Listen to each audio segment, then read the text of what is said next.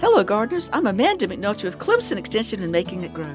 If you look at the USC Herbarium's plant distribution list, you'll see that only in Jasper and Beaufort Counties has Ogeechee lime, Nyssa ogeechee, been documented.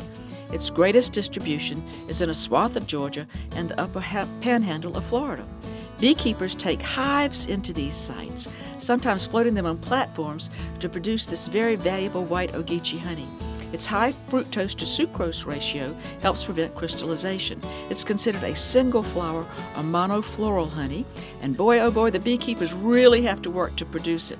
Other plants, including other species of Nyssa, bloom earlier. Bees are allowed to collect from those plants, but then new combs must be inserted when the later blooming Ogeechee species comes into flower. The honey is actually analyzed by pollen to ensure it's truly from just those trees.